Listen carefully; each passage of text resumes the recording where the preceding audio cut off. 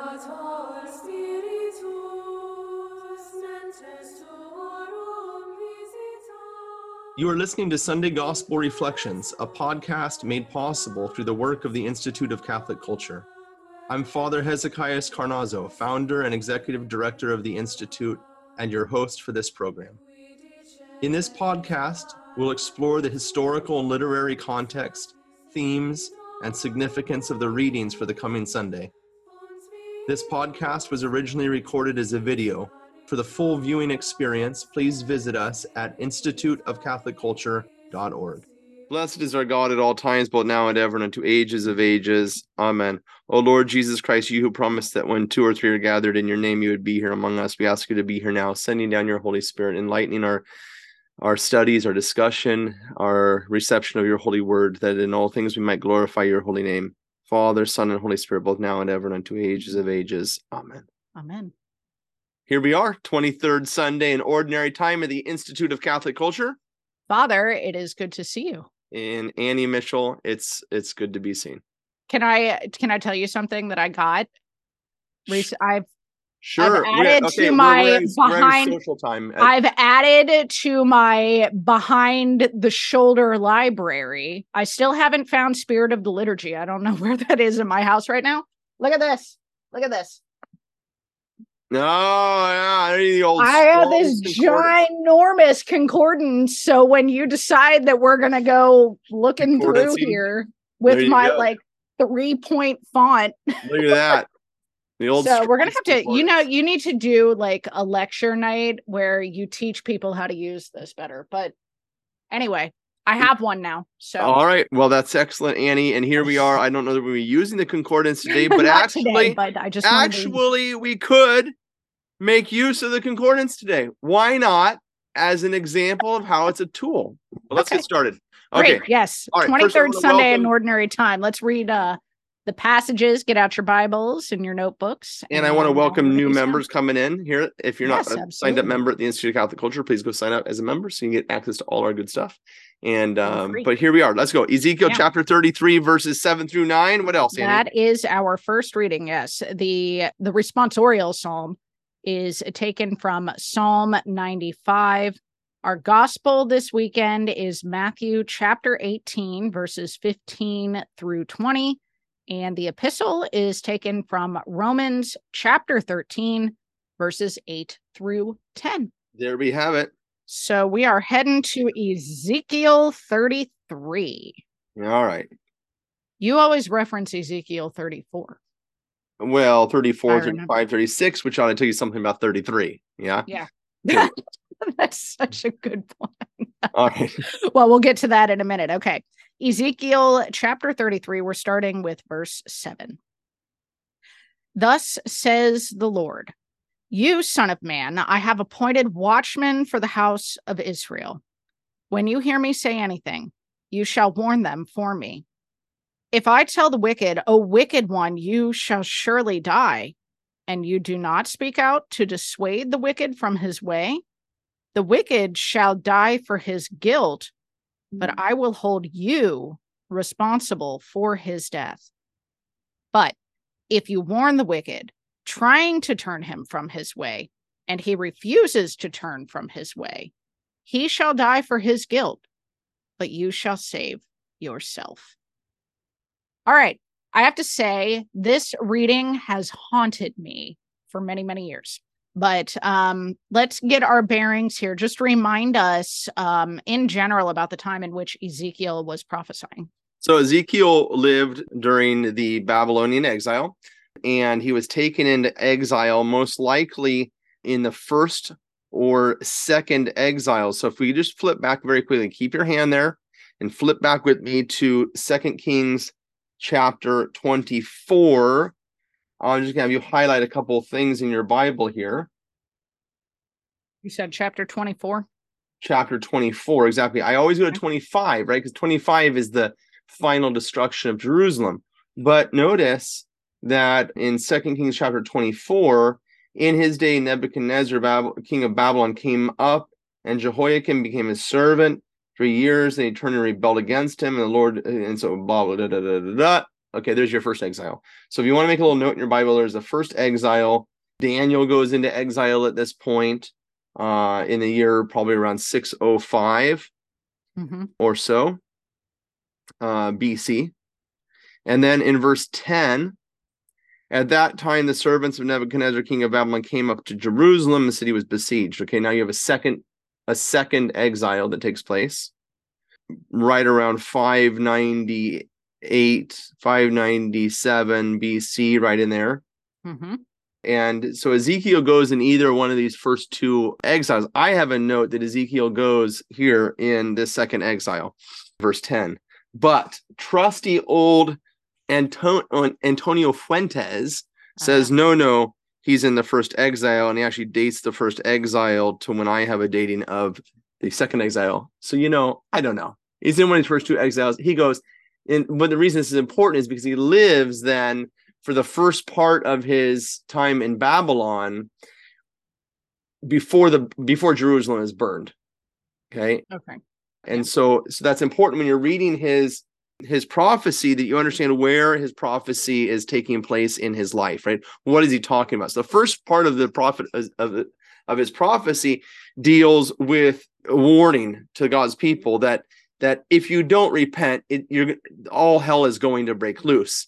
Then he basically says, well, even if you do repent, all hell's going to break loose, because it's so far gone now that you're not going to repent anyways, and all hell's going to break loose. But when it does, and here's Ezekiel's classic thing, is that when it does, that it might look like it's all for naught, but actually God makes use of our sins and the evils that come upon us as opportunities for our repentance and for our learning. Yeah. So he's able to turn an evil situation. And we talk about Adam and even the fall, we call, oh, happy fault, because out of this, Jesus is born the Virgin Mary and so forth.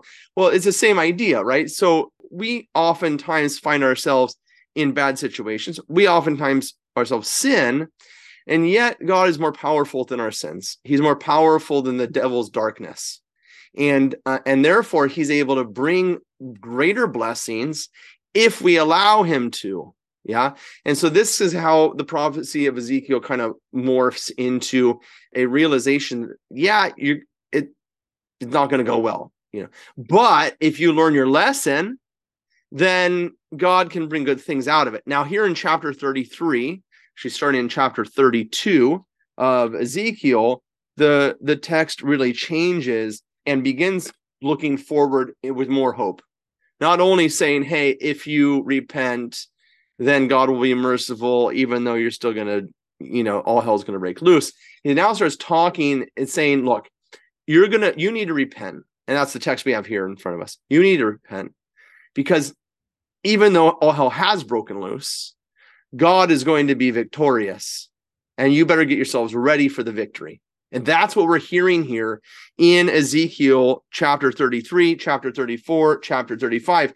But he gets going a little slowly here. And here are the texts that we have in 33, still calling for Ezekiel to warn the people and the results of that warning regarding the salvation of man, right? So that there's is not just a question of whether Israel is faithful or not as a collective whole. You have to take responsibility for your particular situation, right? And that's what Ezekiel's telling to the people in exile in Babylon. And I just, as you said, we always look at chapter 34. And I oftentimes look at chapter 36 also. Yeah. Poor chapter 35 doesn't get much mention, but nevertheless, here we are. And you can see, and we'll just go backwards at this and say, look at chapter 36, verse 24. Chapter 36, verse 24, I will take you from the nations and gather you from all the countries and bring you into your own land. I will sprinkle clean water upon you, and you shall be clean from all your uncleanliness. From all your idols I will cleanse you. A new heart I will give you, and a new spirit I will place in you. So we've talked about this passage before, but now you get it in its proper context. Ezekiel saying, hey, even though we're in Babylon, God is going to be victorious. He's going to act. And if we come back now to chapter 34, which is that classic passage about the good shepherd, about that Jesus is referencing in the Gospel of John regarding the shepherds of Israel, who are really wolves. and how God is going to become the shepherd of his people, right? Verse 10, that's chapter 34, verse 10. Thus says the Lord God, behold, I am against the shepherds. I will require my sheep at their hands and put a stop to their feeding the sheep. No longer shall the shepherds feed them. I will rescue my sheep from their mouths, that they may not be their food. In verse 13, and I will bring them out of the peoples and gather them from the countries and will bring them into their own land, and I will feed them on the mountains of Israel. Verse 15, I myself will be the shepherd of my people, and I will make them lie down, says the Lord of hosts. I will seek the lost, and I will bring them back straight. I will bind up the crippled, and so forth. Now, listen to this very closely, because think about the ministry of Jesus and what we're going to hear in the gospel about going and finding the lost one. He's talking about, he's referencing Ezekiel, and then notice verse 23. And I will set up over them one shepherd. So who's going to be their shepherd? God just said he's going to be their shepherd. But now he says, I'm going to set up a shepherd over them, who is the son of David, my servant David. He shall feed them. He shall, and so forth. So now you get this colliding of these two things. God is going to intervene in the life of his people, and he's going to become their shepherd. And who's their shepherd is David, right? David was the shepherd who became the king, right? So God's going to become their shepherd, but he's also going to appoint David now over them. And there's this coming together, which we've been talking about the people, the vision of God's people during the Babylonian exile, when they begin to lose trust and hope in their earthly rulers and earthly leaders. Why? Because of Ezekiel 34, they've been feeding themselves. Yeah. And he's gonna bring about this coming together of the divine and human, right? Suddenly there's going to be this one who's going to shepherd his people. He's going to be the Son of God and the Son of David, 2 Samuel chapter 7. And Ezekiel's prophesying all of this. But our passage here now, we're going backwards to 33, is that kind of calling to personal repentance and encouraging Ezekiel in the midst of what he's facing. Yeah, like we read about last week in the prophecy of Jeremiah. In Jeremiah, thank you. In the prophecy of Jeremiah doesn't get treated well, right? He goes and preaches the truth. He doesn't get treated well. Well, here's a good example. Ezekiel also is going to be persecuted, but the Lord's encouraging him, saying, hey, what you do will affect your state of your soul. And what they do in response to what you do will also affect the state of their soul. So you better take responsibility for what you've been given, and they better take responsibility for what they've been given. Because when I come and act and I set up my kingdom, you better be inside the kingdom and not outside the kingdom. Yeah. And it all has to do with whether you want in or not, right? Whether you want to participate or not. Yeah. I did have a question. I guess maybe this is because we've done so much talking and studying of the transfiguration. Mm-hmm. I never really noticed how often Son of Man was used in the book of Ezekiel. So I'm just wondering if you could address that real quick. Sure. And we looked at Daniel already, right? Yeah. And the Son of Man riding the clouds of heaven. And so this becomes an important question. And I'm not going to say there's an easy answer to this, except to read it on its surface level, that the Son of Man he's a human being, right? Yeah. He's a guy like you and me, right? He's got flesh and bones. Sure. And it's a title that's used in those terms, but then it begins to gain divine, say, salting or peppering, if you will, sure. in the book of Daniel, right? Seasoning, and then Jesus is going to use that thing in the book of Daniel, just like the coming together of the shepherd. God is shepherd and David is shepherd comes together. So in a similar way, this use of Son of Man. That's all I'm going to say about that, because there's a lot of speculation, as do its meaning. What's most foundational meaning is man. Yeah. You who are born of woman. Sure. Okay. That makes sense. I just wanted to make sure that I wasn't missing anything, because it kind of hit me when I read this passage, to prepare for today. It's like, oh, this is all over the place in Ezekiel. Yeah. And it never really stood out to me until, reading about Daniel and the transfiguration. As we look at the first verse of this, though, notice the implications. You, Son of Man, right? You mm-hmm. one born of woman, you man. Yeah. Yeah. I have appointed you as watchmen over my people. It sounds so much like the calling of David, as shepherd over my people. And so he is talking about Ezekiel here. He is talking to Ezekiel. Yeah. And when you hear me say anything, you shall warn them. So you're going to be now. You who are just a man are going to be called to become the conduit of God. Yeah. And which is very beautiful, because this is going to be an application that we're going to apply in New Testament terms, in terms of grace, in terms of all of this. We understand as Christians, very powerful way as the divinization of man, and our calling in the ministry of the Lord as members of the body of Christ. That is not a New Testament reality. That is a creation reality. That is a plan of God reality from the Garden of Eden reality. Yeah, this is God's plan in the beginning. What we talk about in the church is what Ezekiel's being called into, this incorporation into the ministry of God. God didn't need Ezekiel, right? He didn't have to use Ezekiel. He could have come in all his power and glory. I've said so many times, but no, that's not how God works. He allows us to participate in his ministry. And here he calls Ezekiel into this reality. Well, actually, that leads me to my last question for you in this passage. I started off saying how this passage has haunted me for years. Like how much, because and maybe I was reading this in a wrong way, because I was thinking about it in light of chapter 34 and talking about the bad shepherds and whatnot. Right. That I'm wondering, like, we who are non-clergy, should we be applying this reading to our lives? Should we be worry, like, you know what I mean? This is like, and I know we're going to have to talk about this in the gospel too, but you wonder when you're supposed to correct someone and when you're supposed to hold back, and what your motives are. And certainly Ezekiel is being called into a particular ministry. Yeah.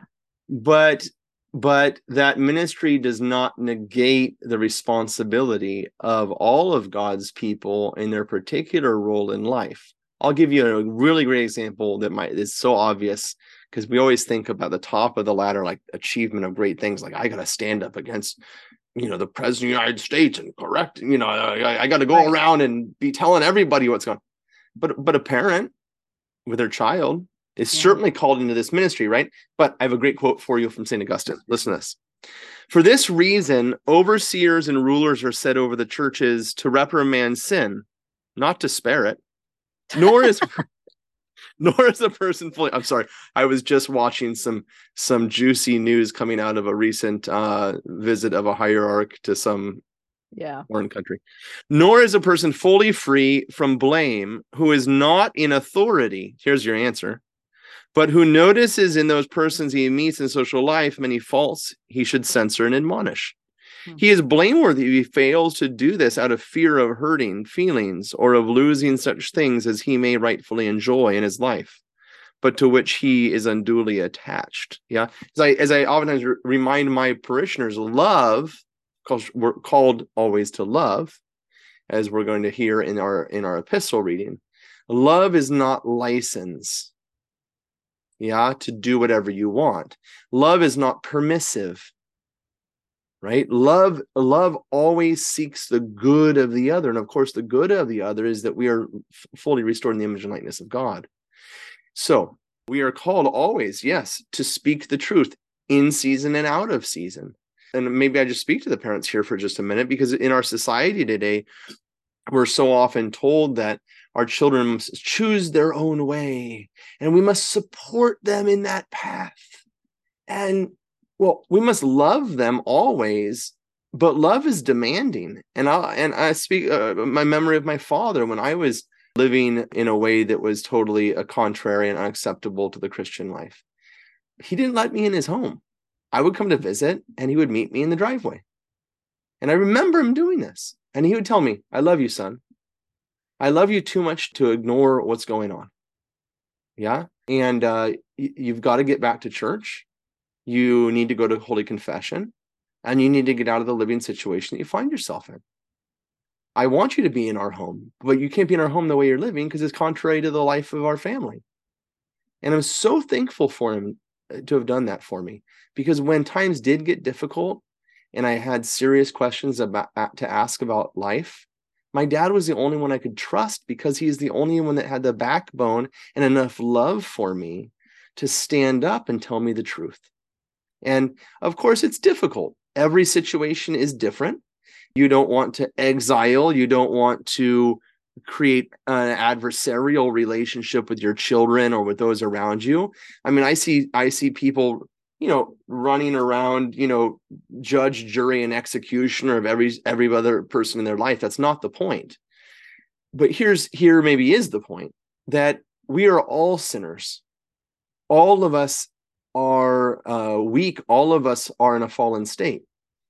But all of us are placed in one another's lives because of that reality. I'm not in your life because you're perfect. I'm in your life because you're imperfect. And God has chosen me to be in your life and you to be in mine, so as to call me and for me to call you to a higher calling as sons and daughters of God. That's a high calling. And each one of us then is called to be a minister in one another's life, as God is a physician in our lives. Notice how patient he is. Yes. Again, I'm going to look at the gospel, because right about you're starting thinking that gospel 70 times 7, Peter, right? How many times should I forgive? Yeah, but forgiveness is not forgetfulness. No. Forgiveness is a form of love in which I call the other person not to remain in their sin, but to grow forth from their sin to everything they can be, to desire their perfection, to desire their growth in the Lord. Yeah. So Annie, I don't know what's so much haunting, except that it's a high calling for us in one another's lives to assess the other person in their weakness. Look, I'm not great at this. Okay. But nevertheless, I have to say it because it's my job, right? Is to assess the weakness, right? Being the doctor, I assess the illness. The person's is prideful. They're full of self-pride, right? Or they're vengeful. Okay, great. I can either condemn them for that, or I can then ask myself, how can I bring about their healing of their pride? How can I bring about their healing of that particular sin? Right? And I was going to say that requires a lot more discernment than just like wagging your finger at them, which I think is what a lot of people might readily think of when it comes to something like this. Like, you're being sinful, and sometimes that might push them away more than it could help them, I guess. Yeah. Like, you have to think about the best way to actually call them to a higher. Yeah, exactly. And now you are in the craft of the Lord. You're crafting. You're helping others be crafted and grow, right? And that becomes a very beautiful ministry. How do I get my 3-year-old to grow in virtue? Yeah, right. I gotta be tricky. I can't just be like, you're being bad. That's not gonna work. Yeah, like, okay, my friend is he's a bully or something like that, right? Sure. My coworker is such a bully. Are you surprised? Really? I mean, really, 99% of the time we know the other person's weakness already. It's very rare that we're surprised in there's weakness, although we act surprised, right? You know me, like, seriously, ICC people, you know my sins and weaknesses, even if we never met in person, but he's a hothead. He's a, whatever. He's impatient. He's whatever. Okay. These are my weaknesses, right? No. So now the playing field's there. When I am that way, don't be surprised. Right. That doesn't excuse my sin, but it invites you into my life to minister to me and help me say, Father, and this happened just the other day. I was really frustrated in the situation. My head's blowing off. I was right, of course, because I'm always right. And my head's blowing off, and I'm so frustrated with the thing. And I texted a friend of mine, and they gave me some little bit of spiritual advice to calm me down. Nice. And I said, yeah, you're right. You're right. In God's time, it's all going to work out. I needed them there in that moment while I'm blowing my head off, right? And so, okay, I think I've said enough about that. But you thought to send that text. It was almost like a cry for help. Yeah, it's a cry for the right person. Exactly. To the right person. That's awesome. Well, let's look at the responsorial psalm. I think just flowing straight from it. Psalm 95. If today you hear his voice, harden not your hearts. Look at this, Annie. Mine may not be as fancy as yours. Oh, that's nice. But I got the big strongs too. All right. So what okay. Annie's talking about, and this is a nice little thing for us, and of course, we're going to talk about hardening our hearts and things like that. But what Annie's talking about is what's called a word concordance. And what it has is every time a particular word is used in the Bible, it lists that word and all the references to it. This is super helpful. And in fact, I used it today in preparation for our study because I got to Psalm 95 toward the end of what our section. Oh, that today you would hear his voice. Harden not your hearts, as at Meribah, as in the days of Massa, in the desert, where your fathers tempted me, and they tested me, though they had seen all my works. Now, if you don't have a concordance like this, you can still get online and you can type a word, for example, Blue Letter Bible. Blue Letter Bible is a great, really good. It's Protestant run, but it's an excellent resource. And so, okay, all of our Protestant brothers and sisters are out there. I know I use the word but, okay? So what I'm saying is that it's not going to have all the books of the Bible in it to reference, whereas you need a Catholic concordance to do that. We do have a really nice, if you have concordance that lines up with the RSV that has been put out by Emmaus Road, and the Catholic Bible Concordance, but nevertheless 99% of the time you're going to be good to go with Strong's, which is like the leading thing out there on the market. And I found it at a used bookstore for like $10. You can get these things on the cheap. Don't pay full price. Never. No, like $3. I got a little one I travel with right here. Nice little Strong's Concordance. I travel with that, so you can get a couple bucks online, get it used. I love that you travel with a concordance. Okay. What's that? I said I love that you travel with a concordance. That's sometimes you have to. Like when I go to the Holy Land, I've got to have a concordance with me because I got to. All of a sudden, I see a site. I'm like, oh, I know I know it's in there. Okay, here we go. So I'm going to look up Meribah, Meribah. Okay, go ahead, Annie. Look it up with me. I'm looking it up. Okay, and MER. Oh my gosh, there are so many words in here. I know. Wow. I know. Meribah. Okay. See also Massa. Yeah, there you go. Okay. Okay. And what's your first reference? What's that? Exodus 17. There you go. Now let's go to our Bibles. Exodus 17. Okay. This is how you do Bible study, guys. This is what you got to do. And so, we're trying to give you the tools so you don't have to watch these ridiculously long Sunday Gospel Reflections every Sunday. But these are so fun. Yeah, well, we have a little bit of fun. Okay, so look, 17, verse 1. This is Exodus 17:1. You guys with me? Yes. All the congregation of the people of Israel moved on from the wilderness of sin by stages, according to the commandments of the Lord, and camped at Rephidim. But there was no water for the people to drink. Therefore, the people found fault with Moses and said to him, give us water to drink. And Moses said to them, why do you find fault with me? Why do you put the Lord to the proof? But the people thirsted there for water, and the people murmured against Moses, and said, why did you bring us up out of there to kill us and our children out of the cattle of thirst?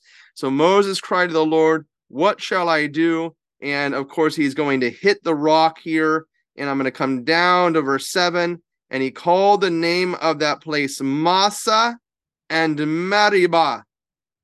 Yes, the word Meribah means quarreling, and the word Massa means testing.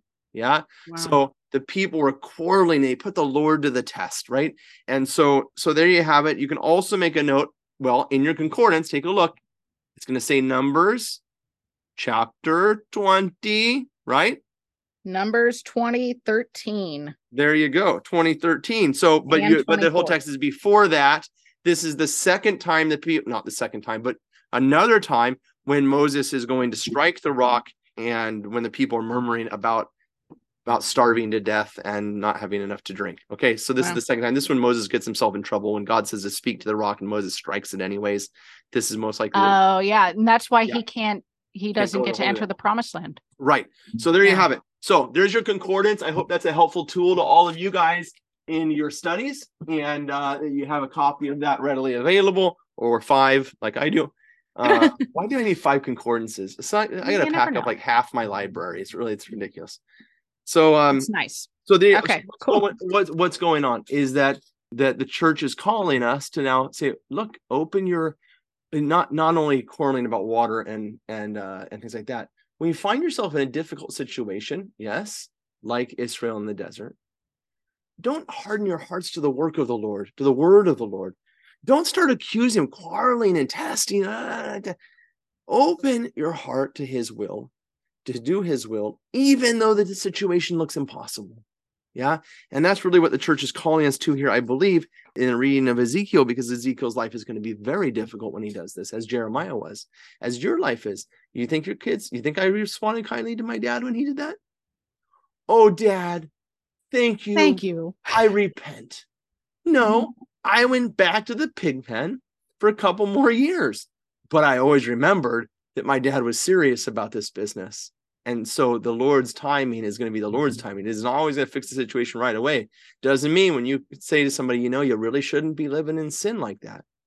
I'd like to speak with you about this situation, about whether it's a same-sex attraction, or maybe it's pornography the person's struggling with, or whatever the case is, to really be a friend to them and to risk your relationships, because what's a relationship unless it's based on truth?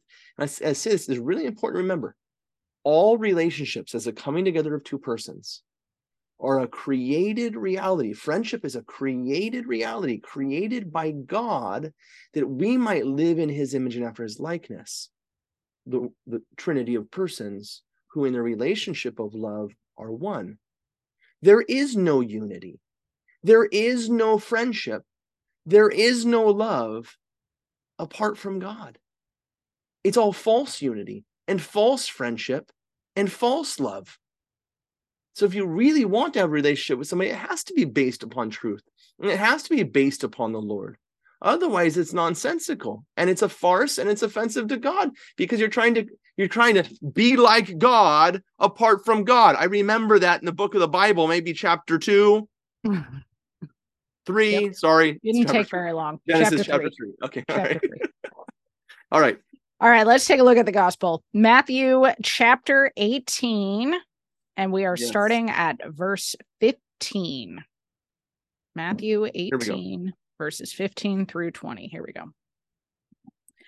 Jesus said to his disciples, "If your brother sins against you, go and tell him his fault between you and him alone. If he listens to you, you have won over your brother.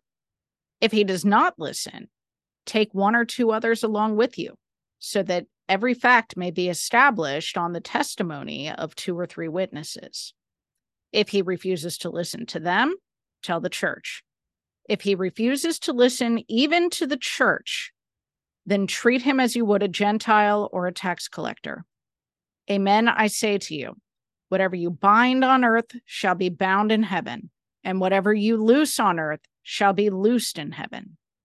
Again, amen, I say to you, if 2 of you agree on earth about anything for which they are to pray, it shall be granted to them by my heavenly Father.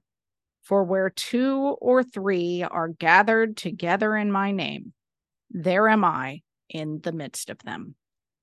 All right, we got a lot to cover in this. I have so many questions. So first of all, of course, we always get our context. Last week, we were at the end of Matthew chapter 16, whoever loses his life for my sake will gain it. Pick up your cross and follow me. We skip over chapter 17. That's the Transfiguration. Because we just celebrated the Transfiguration. Because we just celebrated the the Transfiguration. Go back and do it again. Yeah. Right. But it is problematic.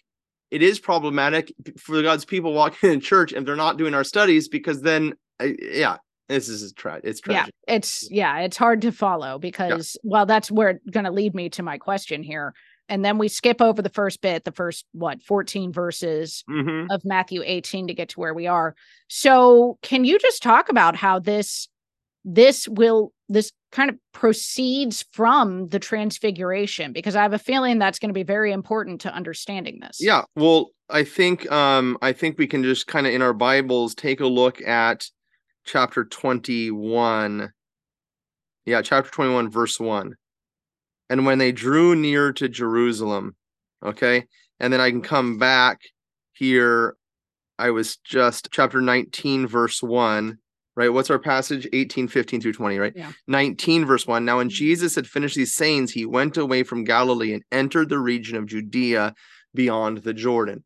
So now he's heading down the Jordan Valley. So remember, we talked before about the transfiguration being this pivotal moment in which he's going to turn his face to Jerusalem. Okay. And so during this time, he kind of comes back down off the mountain, and he remains in Galilee for just a very little bit of time, and really just turns to his disciples and starts really kind of talking. At least this is how I read this section, is now his enemies in Galilee kind of fade into the background for a minute, and he really focuses his attention on his closest friends, who he's going to now tell him, get your bags packed, we're heading out.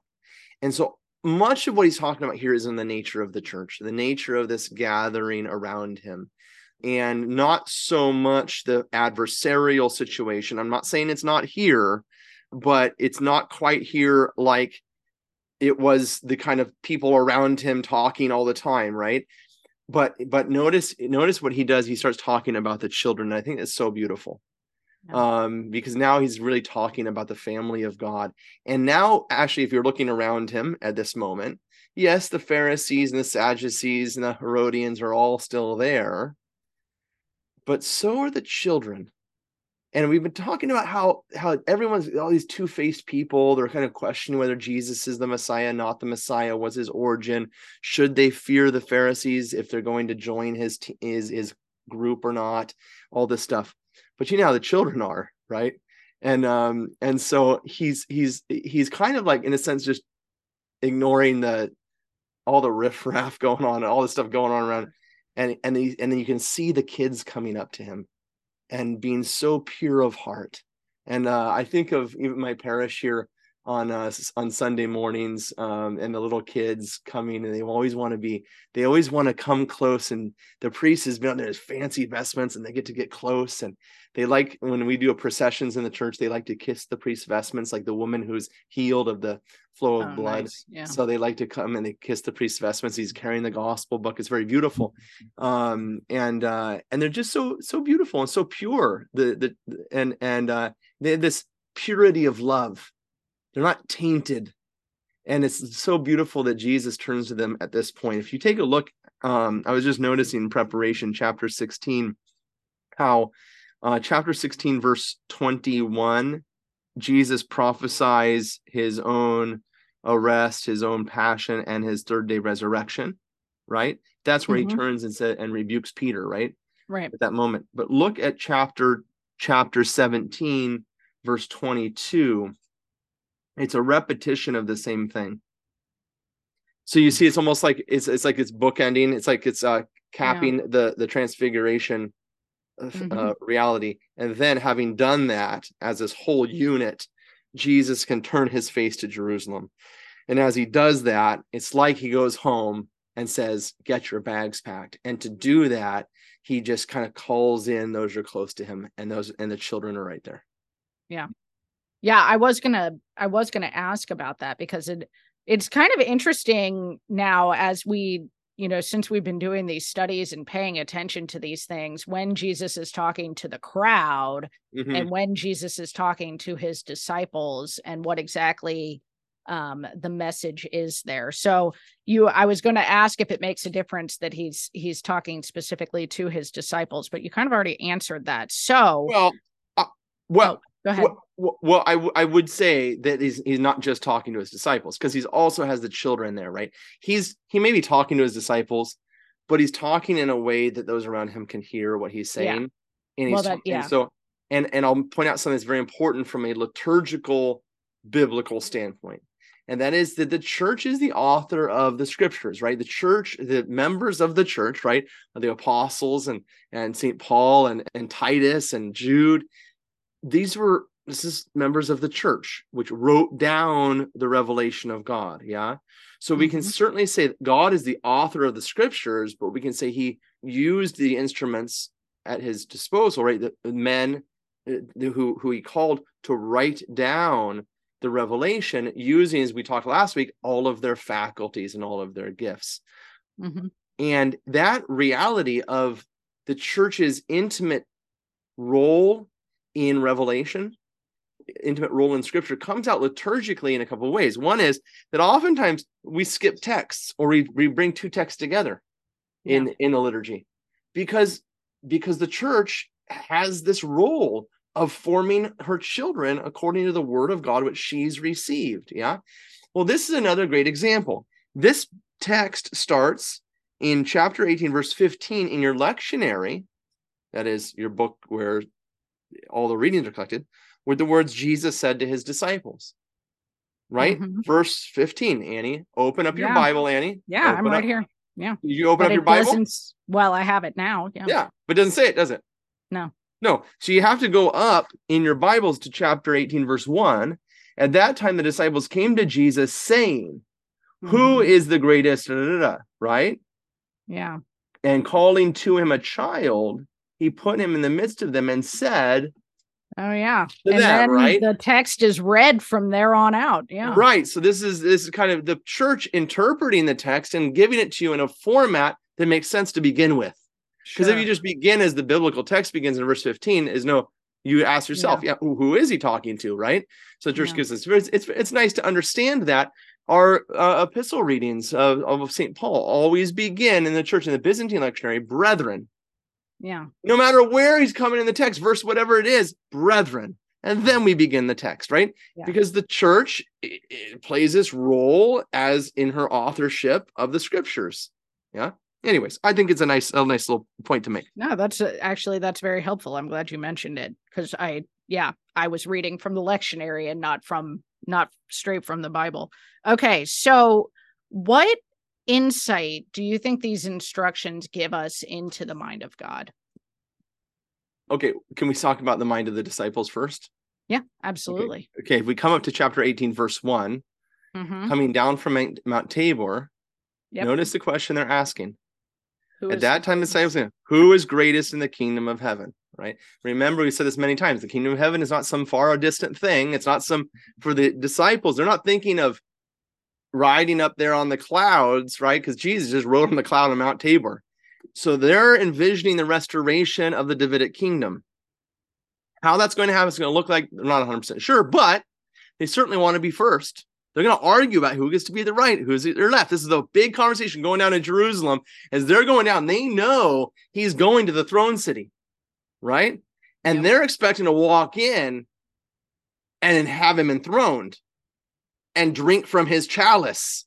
Yes? So everything going on is their mind is very much earthly bound, although they've just had this heavenly experience on Tabor. They're struggling with how that happens on earth. So now they're asking the question, who's going to be first, guys? And what do they mean by that is, well, which one of us, is it Peter? Because you just said he's got the keys. Is he going to be the one? Is it me? Is it John? Is it James? Which one gets to be first, Lord?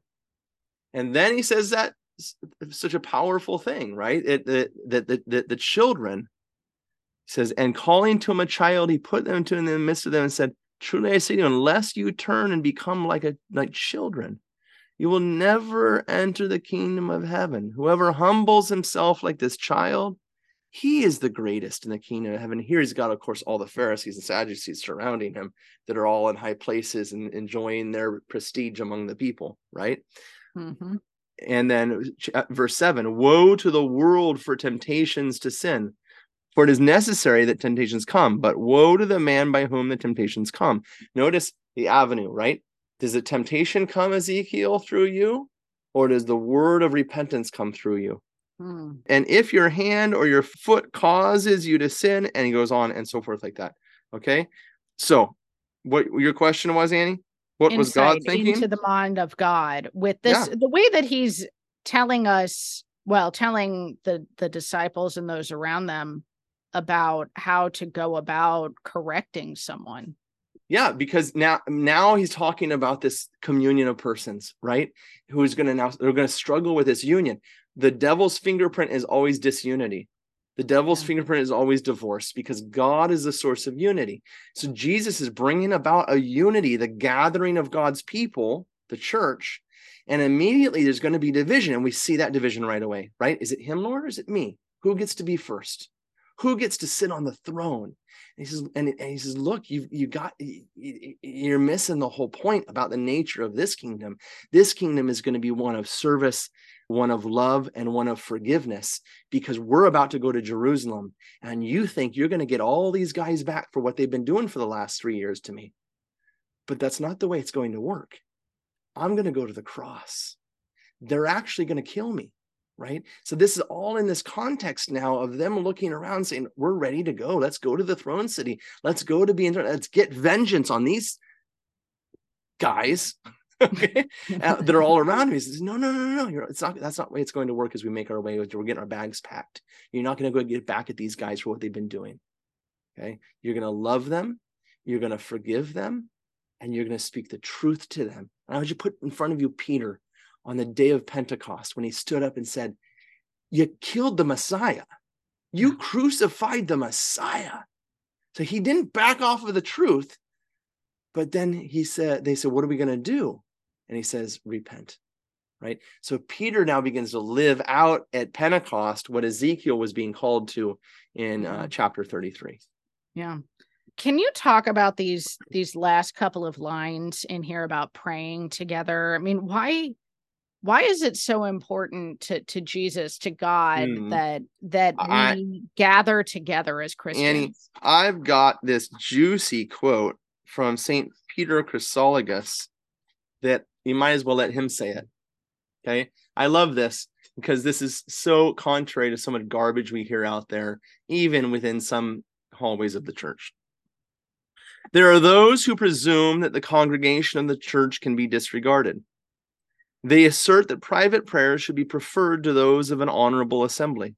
But if Jesus denies nothing to so small a group as 2 or 3, will he refuse those who ask for it in the assemblies of the congregation of the church?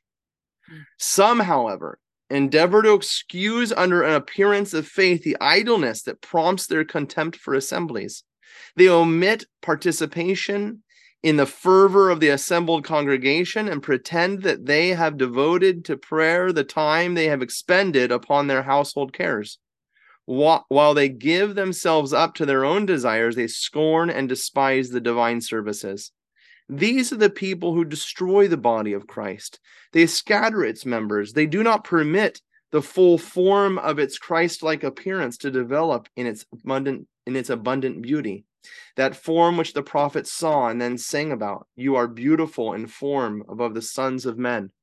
Individual members do indeed have their own duty of personal prayer, but they will not be able to fulfill it if they come to the beauty of that perfected body wrapped up in themselves.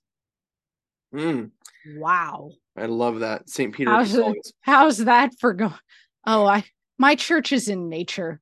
Yeah, as one of my theology professor in college used to say, I sing to the mountains, sing to the trees. Why don't you sing to something that can save you?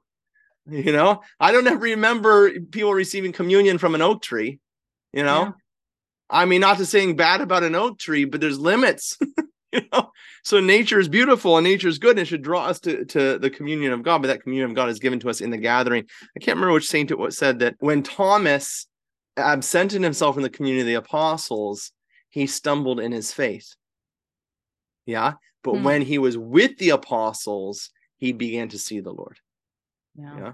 So never absent yourself or count it as secondary to assemble as a church. That assembly is, as I've said before, is the assembly on earth in the image and likeness of the divine assembly of the Father, Son, and Holy Spirit. That is the nature of the church, and no one is going to be saved apart from that.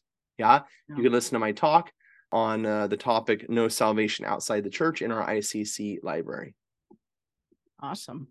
So, what do you think about the timing? I mean, I guess it's kind of incidental because we're just marching through Matthew here, but at the same time, you know, the providence would have it that we would be getting this particular scripture at this particular time in the liturgical year. Yeah, I don't know this way you're getting at or not, Annie, but September 14th is right ahead of us. Yeah. Yeah, and September 14th, September 1st was historically the beginning of the liturgical year because it was the beginning of the calendar year of the Roman Empire, September 1st. It was believed that it was on September 1st that Jesus went into the synagogue and unrolled the scroll of Isaiah in Luke chapter 4 and proclaimed the Jubilee year. Oh, wow. The Jubilee year, which Christians now live every year of our life, right? The year of freedom as the sons of God, a release from slavery. So it's there that the liturgical life of the church changes. Certainly then September 14th, as the Feast of the Holy Cross begins now our kind of turning our face toward Bethlehem, toward the Nativity on the Feast of the Holy Cross. So as we see this book ending of the Transfiguration, and then with that, the whole passion of Christ comes into view. The Feast of the Exaltation of the Holy Cross comes into view, and we have this beautiful passage of truly giving of our life to another. Really, that's what God is calling Ezekiel to, right? Not to the preservation of his life, but to the giving away of his life. Regardless of what might come, I must love my neighbor. That's what my dad was doing on the driveway. He was loving me in the most intimate way he could. Yeah. And maybe parents go, wow, I don't know if I would do that, but it was the hardest thing I bet you he ever did in his life, was to go out to his son. I'm his youngest son, I'm his little boy, and to say, no, I love you. I know you're called to more than this. Yeah. And that's what, and look, as we come to the epistle reading. Yeah. And this is what the church places before us. Romans chapter 13, verse 8 through 10. Romans chapter 13, verses 8 through 10. Are you there, Annie? I am there. Are you ready? Right. Go ahead and give it to us. Yes. All right, here we go. Brothers and sisters, or brethren, you said, right? Brethren. Owe nothing to anyone except to love one another. For the one who loves another has fulfilled the law. The commandments: you shall not commit adultery, you shall not kill, you shall not steal, you shall not covet, and whatever other commandment there may be, are summed up in this saying, namely, you shall love your neighbor as yourself. Love does no evil to the neighbor. Hence, love is the fulfillment of the law. There it is. That's how oftentimes I talk about the nature of love as the center of everything, because God is love. And there St. Paul sums it up in Romans chapter 13. I'll leave you with this quote from St. John Chrysostom, but just remind you of the Lord's words in the gospel. Tell him his fault, right? As I was saying, speak to the other about how they can grow in what God calls them to. Don't ignore the fault, but don't condemn them for the fault. Seek their restoration. And that's what love does. St. John Chrysostom says, love is a debt which you owe to your brother because of your spiritual relationship to him. If love departs from us, the whole body is torn in pieces. Therefore, love your brother, for if you can fulfill the law by befriending him, then the benefit you receive puts you in his debt. To Christ our God be glory both now and ever and unto ages of ages. Amen. Thank you for joining us for the Institute of Catholic Culture's Sunday Gospel Reflections podcast. The Institute of Catholic Culture is an adult catechetical organization dedicated to the re-evangelization of our society through educational and cultural programs offered to the public at no charge. I invite you to explore all we have to offer, including over 900 hours of on-demand catechetical opportunities, and sign up for our upcoming events by visiting instituteofcatholicculture.org.